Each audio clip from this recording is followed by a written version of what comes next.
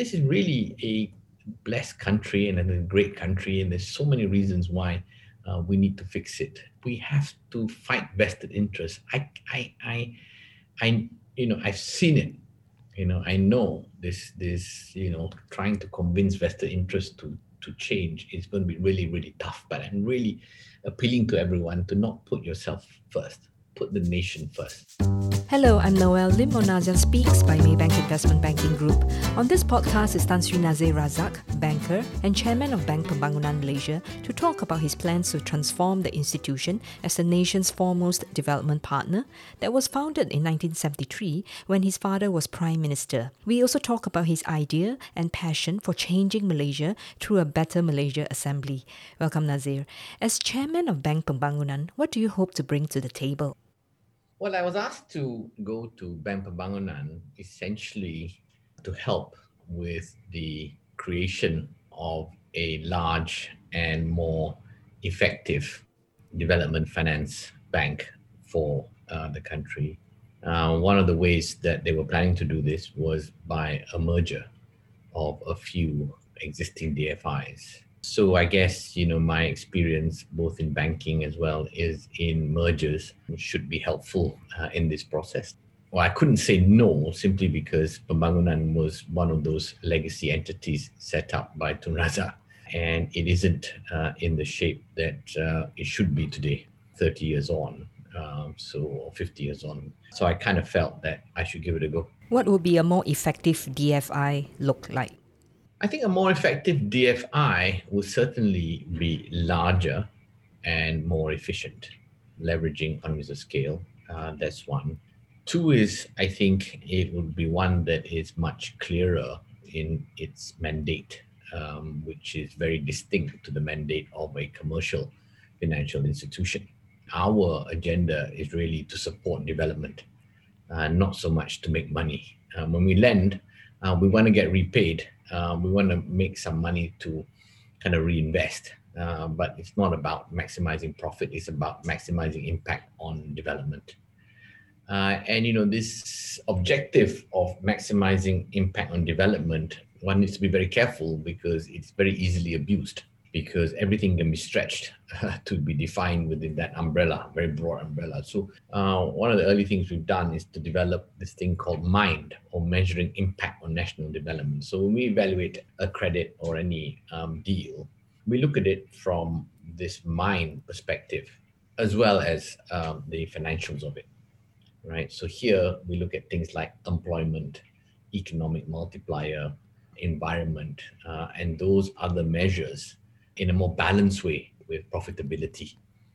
And then we take a decision. You could even at the extreme think that, maybe, we don't make sufficient interest or whatever, but, if sufficient jobs and or sufficient environmental enhancement is brought, then we will still do the deal.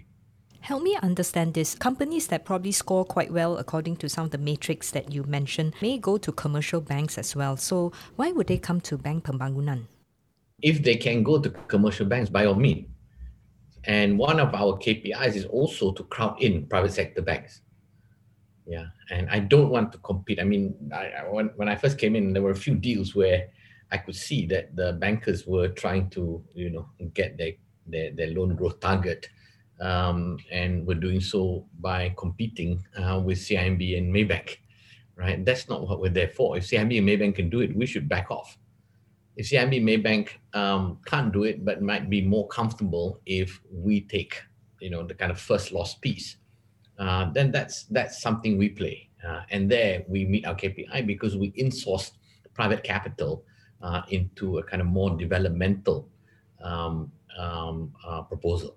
How do you measure the risk of these deals? We evaluate the credit in the same way as we do as all commercial banks. We take all the factors into account. We don't compromise on the fact that when we lend, we want our money back. Then on top of that, there's of course the margin, right? How much interest you charge. And here we are less focused on this part of it.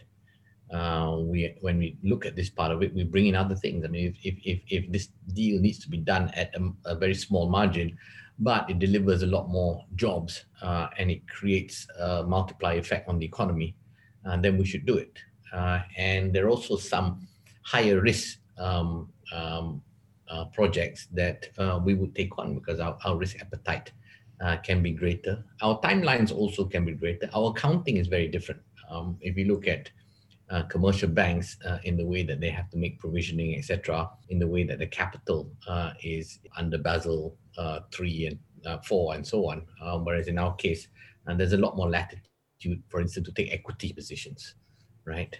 Whereas banks get equity directly knocked off, whereas in our case, it isn't. So these are the kind of instruments we have to play a very different role to commercial banks. If a deal can be done by the commercial banks, I'm very happy. I would actually tell my people to back off because our job is done. This thing can be done by the commercial sector. So if you look at, we have this thing called a tourism fund. So if you look at tourism fund, what we're doing is we work with the Ministry of Tourism. We have these funds that are lent at a preferential rate to borrowers. Then we go to specific areas and say, okay, this area this is the whole ecosystem for tourism. The private sector wants to do all these projects. These are the projects. Half these projects can be financed by Maybank and CIMB, etc. But this other half, like maybe a water park or something, it's a little bit more tricky, right? But without the water park, this stuff that CIMB, Maybank want to finance cannot happen, right? Because you can have, say, they're happy to finance a hotel, but you can't have a hotel without the water park. We will probably take the risk on the risk on water park. Because we can see that this is a trigger to creating the tourism activity in that whole area. So how do you align the incentives of your bankers to what you want to do? I mean, clearly they might be frustrated when they bring in a deal and then you say, oh, this could go to Maybank. It affects their bonuses. No, we are, our people are not as financially minded as commercial bankers. I'm very clear on that. And if you really are in it just to make money, don't work for me, right? That's not what we're here for. We want people to get, a decent competitive income, but we're not driven by financial incentives. You want to be financial, you go and work for CIMB or Maybank. So social impact is important. Yeah. And I can tell you there is a large surge in younger people who are just like that. To them, it's much more important about what they're doing for the environment, what they're doing for society as a whole, and they're much less bothered about their bonuses and income and so on. Are you morphing into more of a Khazanah national role? Well, that's a fair question because in many countries, they don't have a sovereign wealth fund. They have a development finance institution only. In our case, we do have a kind of strategic development fund that works closely with the government and has, in many respects, taken on some of the roles that Bank Pembangunan should have been doing. There is quite a sad history of DFIs in Malaysia because, whereas, we have transformed banks, we've transformed GLCs, etc. We've even transformed, corporate governance in many ways, Bursa, etc. DFIs are, in many ways, in a time warp, right? And you could argue it's worse because rather than creating bigger, larger DFIs, we proliferated. There are many, politicians, etc., that wanted to, kind of hang their achievement on the creation of a new entity. So most countries have 2 or 3 DFIs. We have 13, and therefore a lot of inefficiencies. And actually, the kind of capability of MOF to oversee these many institutions is also a big problem, because how do you spread your people and your oversight over so many entities? So, there is a need to transform DFIs in Malaysia. How do you create longevity in your strategy? For example, should they be listed so that there's market discipline, or it's not the right model? No, it's not the right model. It's not the right model. There's one thing I learned. One of the first things, one of the reasons I wanted to do this, because this market model, I've been there, done that. Right? This is very new. This is very focused on the nation first. This is focused on society first. This is focused on the environment first. We have no interest in being listed, although one could be reminded that this is the origin of DBS. DBS was a development bank in Singapore until Singapore didn't need a development bank. Some mature countries feel they don't need one, but actually in France and some other, and even India, they're actually starting up new development banks, because more and more people feel that there's this role for development bank that still needs to be fulfilled, even when you're quite developed, because there is this gap between what the commercial sector will do versus what the country or the economy as a whole really needs. So the time when your father got involved in the setting up of Bank Pembangunan, and now Malaysia is in quite a different place in many aspects. What role should DFIs like Bank Pembangunan play in Malaysia, given our current state of developing, going to be developed soon?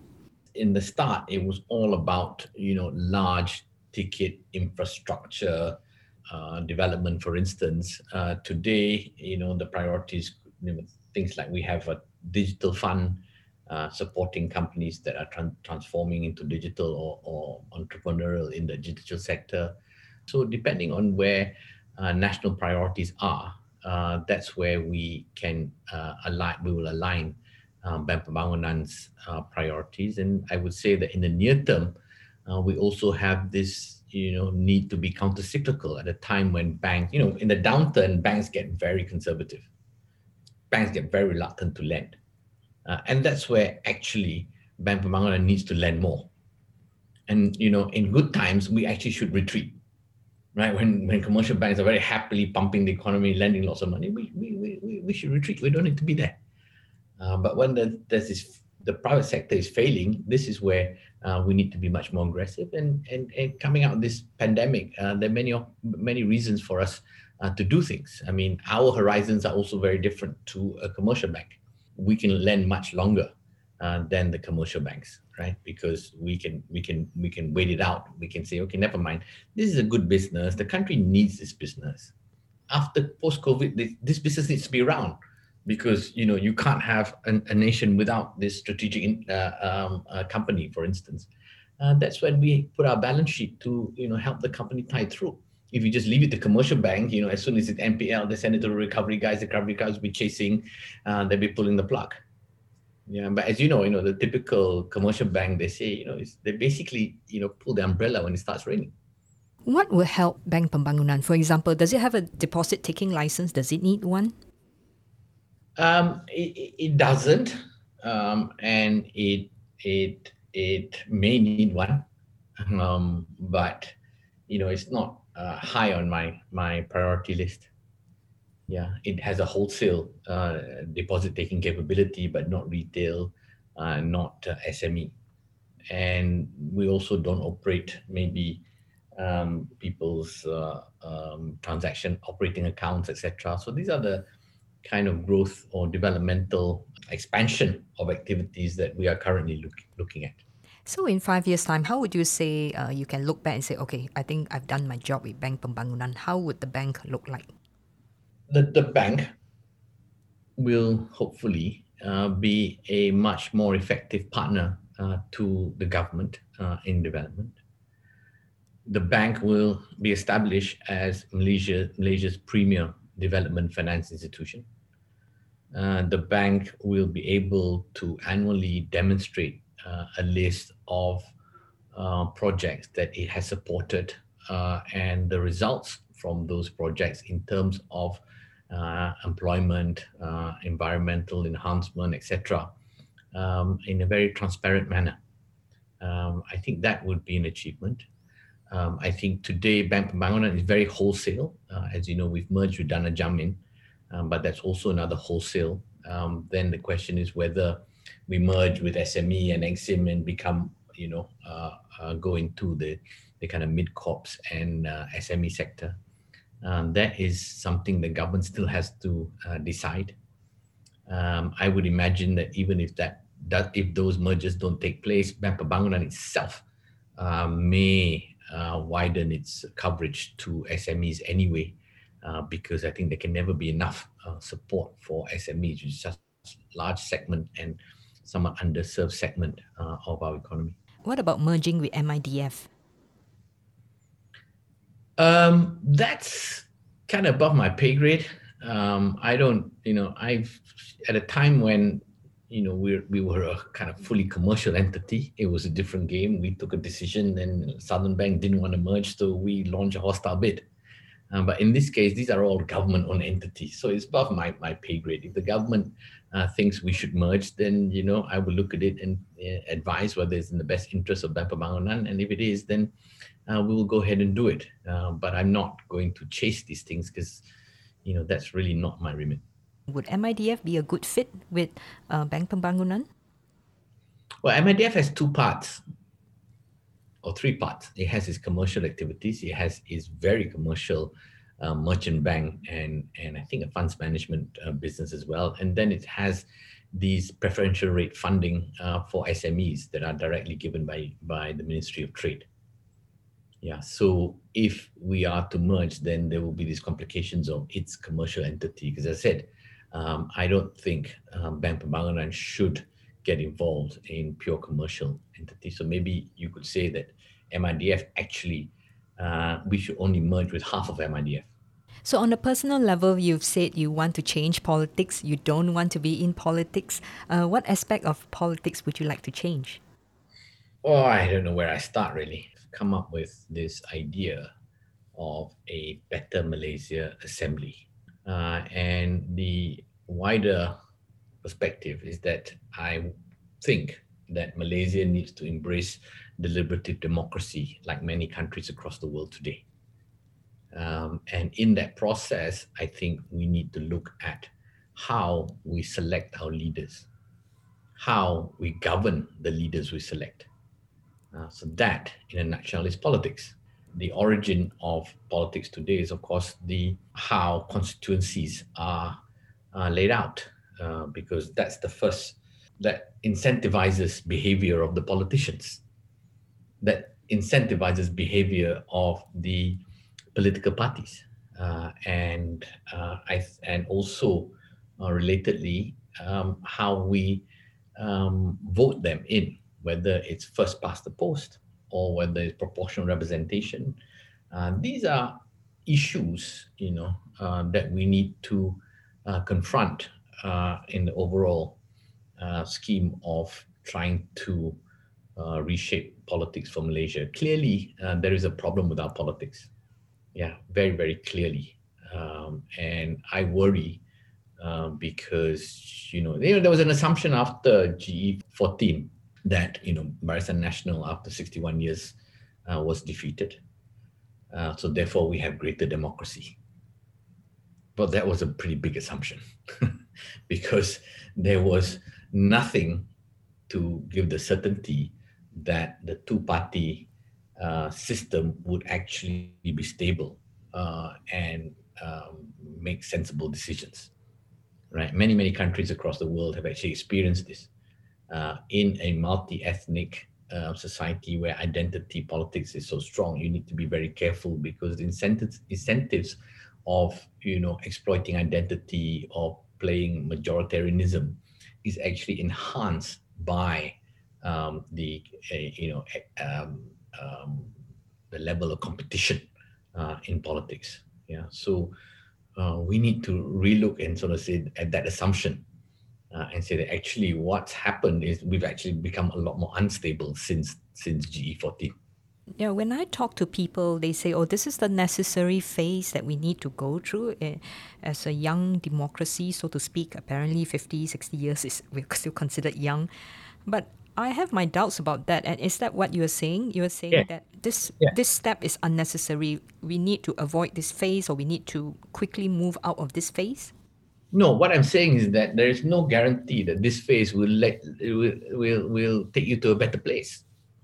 And if you just say leave it, you could wake up tomorrow with extreme majoritarianism.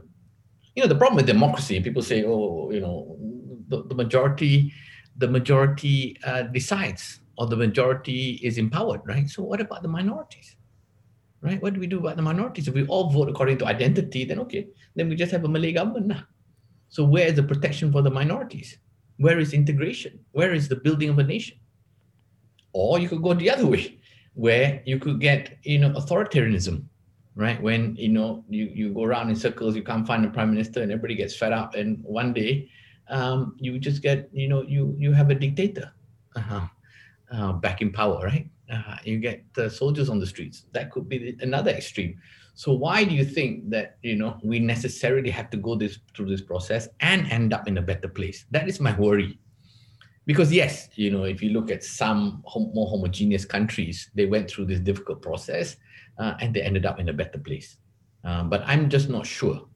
And two is, if you look at some countries that have ended up politically in a better place, like Indonesia, for instance, don't forget they went through fairly extensive overhaul resets.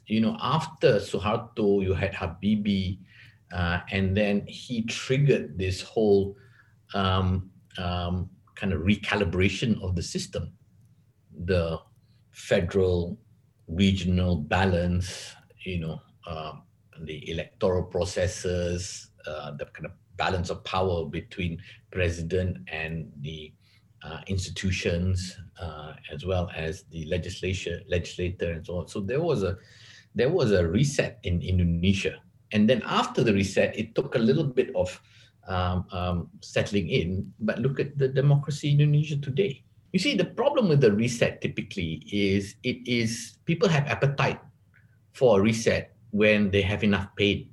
We don't have enough pain. Yeah, and Asian financial crisis, we were protected because of capital controls from the extremes of the pain. So one could argue that actually it was nice not to suffer so much, right? But as a result of not suffering so much, we did not have an overhaul of our political system.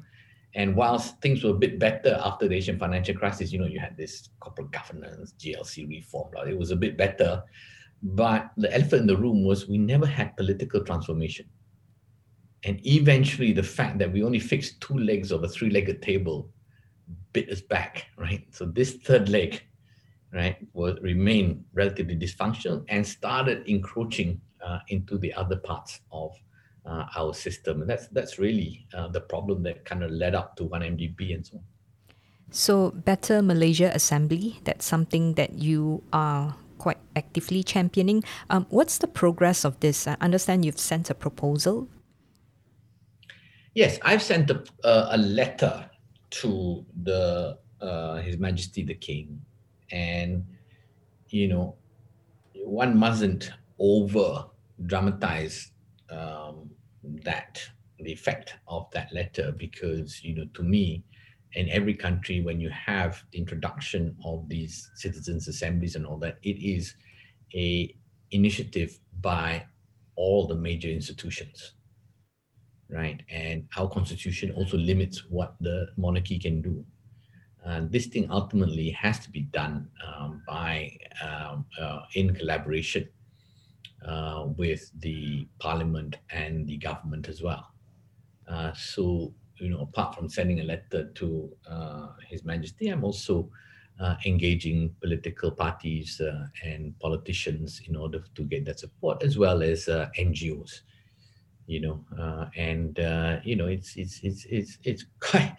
quite hard work talking to a lot of people, but one does need that conversation, because there's a lot of, when people read me writing a letter to the king, people wanted to make all sorts of things out of it, right? People thought, oh, these are 55 people who basically think they're so clever that they want to run the country now, or why does he want to involve the monarchy? And most Malaysians criticize before they read. Right? And a lot of people criticize because they saw my list of 55 and they didn't like a few people, right? People like looking at names, but honestly, you are meant to look at that list and find people you like and people you dislike. That was intentional, because I wanted to demonstrate that people who don't like each other, have very different views, can come together and work together for the betterment of the nation. There were many people who actually initially didn't want to sign the letter, because they say, hey, Nazir, I cannot be on the same table as this person or that person. And I'd spend time, hours explaining and say, hey, look, I want you to sign to demonstrate you and that person you don't like can sit down, discuss, and collaborate to a better Malaysia. And the whole reason for deliberative democracy is arguing that we need a different way to solve our solutions. Parliament is very partisan. They make decisions based on their electoral needs, right? And they're very short term. All over the world now, many countries are kind of saying, look, that cannot be the only way of practicing democracy. We need to supplement representative democracy with deliberative democracy, where we make decisions. The recommendations are made based on deliberations, based on reason, not political might or financial might. Yeah, you get average citizens coming down, getting advice, and then trying to find solutions. We're not like black or white. We're like gray, because we can come together and say, okay, why don't we compromise and come up with this solution? This is not how Parliament works. Parliament, you put out a proposal and you fight based on the fact that I'm on this team or you're on that team, right? It doesn't really matter what the individual is saying. Look, in representative democracy, you vote for an MP for 4 or 5 years, and then you basically outsource voting on everything to this person. And the reality, he doesn't care what you want. He cares what his party tells him to do, right? Or what he needs to do to make sure he wins the next election, not for the long-term well-being of the nation. Yeah, and this is my argument. Nothing is perfect. So we need to supplement Parliament with all its imperfections with deliberative democracy. And you look at Ireland, Chile, France, Belgium, Brazil, they are all benefiting from this supplementation, if that word exists, of democracy. Who holds the key to that lock, to unlock this and allow for all this supplementation, this kind of discourse? Who is it? Is it the young people who is going to have to demand for this because they are the ones who are going to swing the votes? Well, I think there are a few things. I mean, the Parliament and the parliamentarians and the government today could hold the key for now. Or we could go into GE15 with some political parties pushing for deliberative democracy as part of their manifesto. And if they do well, then presumably, we have a good chance of doing this. I mean, I find it surprising why any political party would not want to embrace the idea of giving bigger voice to citizens. And this doesn't need to be just done at a national level. It can be done at the regional level, state levels, right? Where you have platforms for citizens to speak up directly on issues, right? If you look at democracy in its origin, right? It was the agora where the Greeks would go. Yeah, they go themselves and they argue and deliberate themselves. And then ultimately they would vote on something, right? They didn't outsource to representatives. So in many ways, this is a purer form of democracy. The complicated part of it is who will be in this assembly. In some countries like Ireland, you had a hybrid where you had 1/3 politicians and you had 2/3 randomly selected citizens. In Chile, you had 155 non-politicians elected by region. So there are many different models. We have to decide what model is best for Malaysia. But ultimately, we need, it is a citizen's body. What might fit Malaysia? Is it like a nominated MP kind of system? No, it has to be a hybrid. I think it has to be a hybrid because I think we need to trust the citizens. So I think we need a degree of random selection as well. But, I don't think you can just randomly select and insist. I think you need to randomly select a lot of people and then have the conversation whether they want to spend a lot of valuable time sitting in this assembly. Then I think you need representation. So you need to get community leaders, NGOs, trade unions, etc., represented. So I think it's a hybrid. There is the process of deliberation, then come up with recommendations, and it goes to Parliament. Parliament can take it or reject it, right? So it's not such a risky thing to do. Early on, there was the G25 or the G20 group, so comprising of really smart people, and they've written letters, they've put their opinions out there, but they also represent the elite group. And what you are suggesting might also face some, the kind of same criticism. And what's your take on this? How do you respond to that? People will criticize.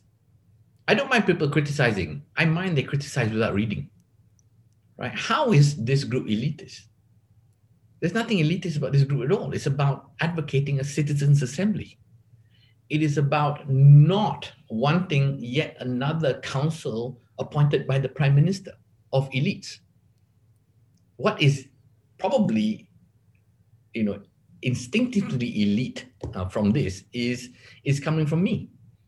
And I can tell you many, the most, it's so funny when I read an article by Abidin the other day, and he was saying, in the end of the day, the worst stereotypers are the reformers themselves, right?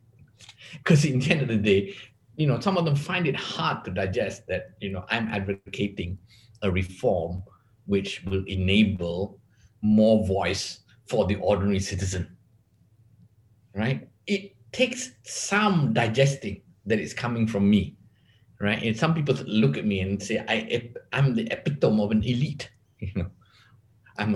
My father was a PM and my brother was PM and I was a banker for many years. So anything that comes from my mouth must be elitist, right? And that is the stereotyping. Yeah. So I beg people, please, let's not. You need to get over that. Let's not judge the book by its cover. Look at my content. This is about advocating a bigger voice for the rakyat. Why is this important to you? It is important to me because I thought about it long and hard. And I think it is the only way forward. And it would be, I think, if it doesn't happen, I'm just going to be satisfied that I tried. It's nothing to me. Really, honestly, it's nothing. If nothing you read in what sense? It's nothing. I mean, I have no upside from this. All I want is a better Malaysia like everybody else. And I've come up with an idea. It would be wrong for me to have spent a year in Oxford thinking about this idea and not try and push this idea, because I'm so clear that this is the path to a better Malaysia. If someone comes out and says, actually, I have a better idea, and I look at his or her idea and it is indeed better, so be it. I join you. Doesn't matter. But so far, no one has come up with a better idea of how to move towards a better. Everyone bitches and sort of say, yeah, we want this, we want that, we want this. But no one has shown a path to get there. Yes, we have good reforms that they wanted, like, signing the ICER and all that. It cannot be done because of the logjam in our politics. The logjam in our politics is such that, every time you come up with an idea, people will wrap it in race and religion, right? And then block it. Vested interest will block it. This is why in my book, I talk about this three-headed monster that is so powerful, knows how to block everything. That's why we get in this jam. I mean, I stopped campaigning for this Better Malaysia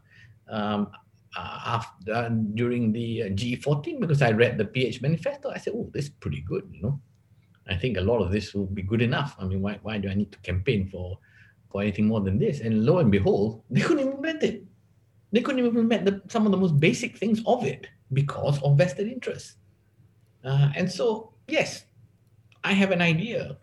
Please consider it. I mean, that's all I'm saying. And of course, there are, personal reasons for doing this, which is, I feel that, given the legacy and my association with the legacy of what is Malaysia today, I think it's, I do feel the need to try and, help out. It's a kind of sense that I have this responsibility to try and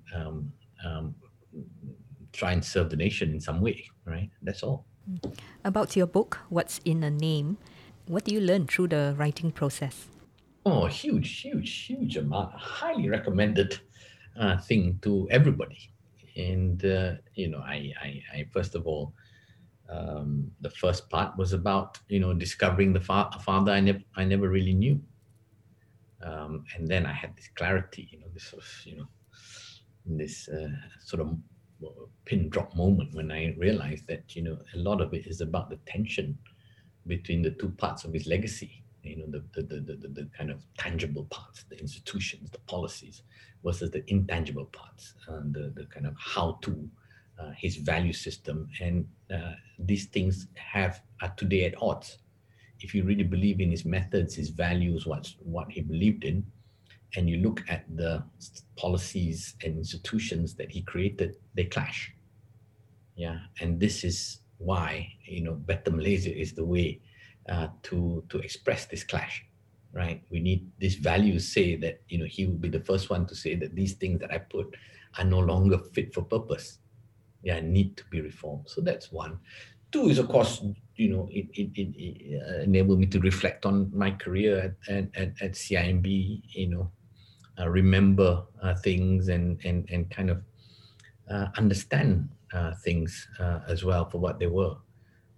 Sometimes when you're in the thick of it, you don't really understand. I reflected in the book, moments when, I thought I was wrong, or I thought I was, I did things when I shouldn't have done, and so on. I tried to be as honest as possible in the book. And, I wanted to write it because I felt I had this story to tell about living in the Malaysian political economy through this period and understanding it, and now saying it needs to be overhauled. Malaysia doesn't have an economy, we only have a political economy, and that is constraining the development of this nation. And then the last section is, of course, the sort of Better Malaysia stuff and how to. So you've had front row seats on pretty much of some of the biggest developments that took place in Malaysia. Any thoughts for a next book? No. I mean, I think this book is about my 30-year career. When you write a book, the most important thing is to always remember that someone's got to read it. It's not for you. So I was very careful, very clear, and I don't want to document everything. I don't want to put there, this year we won Best Investment Bank and that kind of stuff, right? That's just so not interesting, right? So I put in there as, all what I thought were interesting to the readers. So that was the only way that it was incomplete.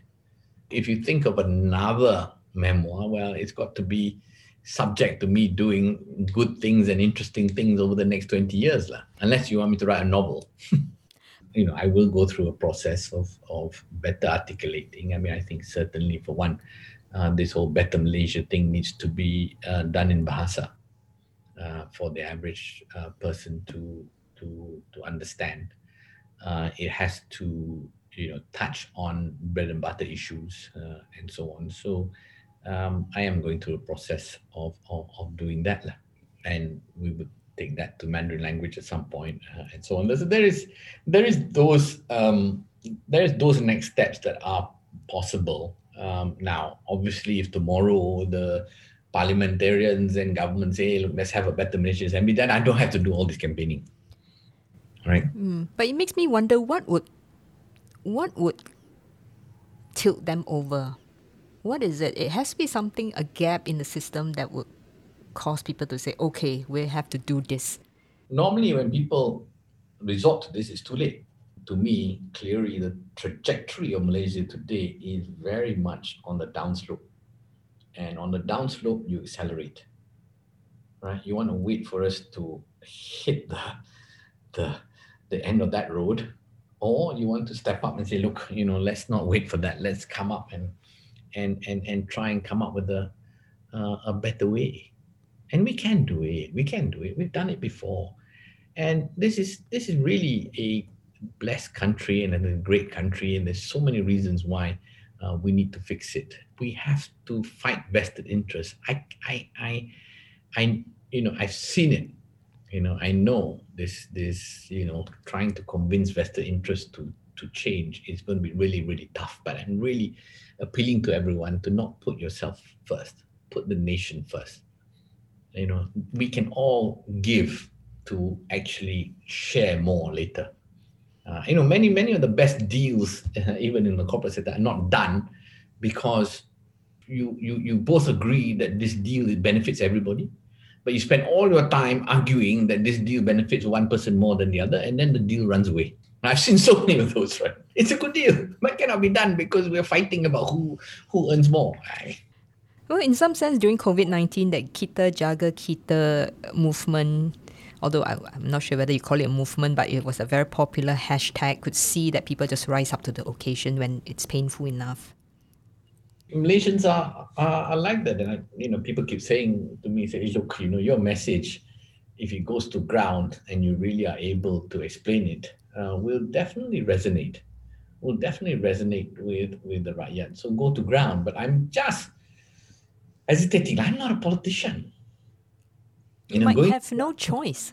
Going to ground, campaigning like that is a politician's life. And, I thought my role was to intellectualize this and put it out there.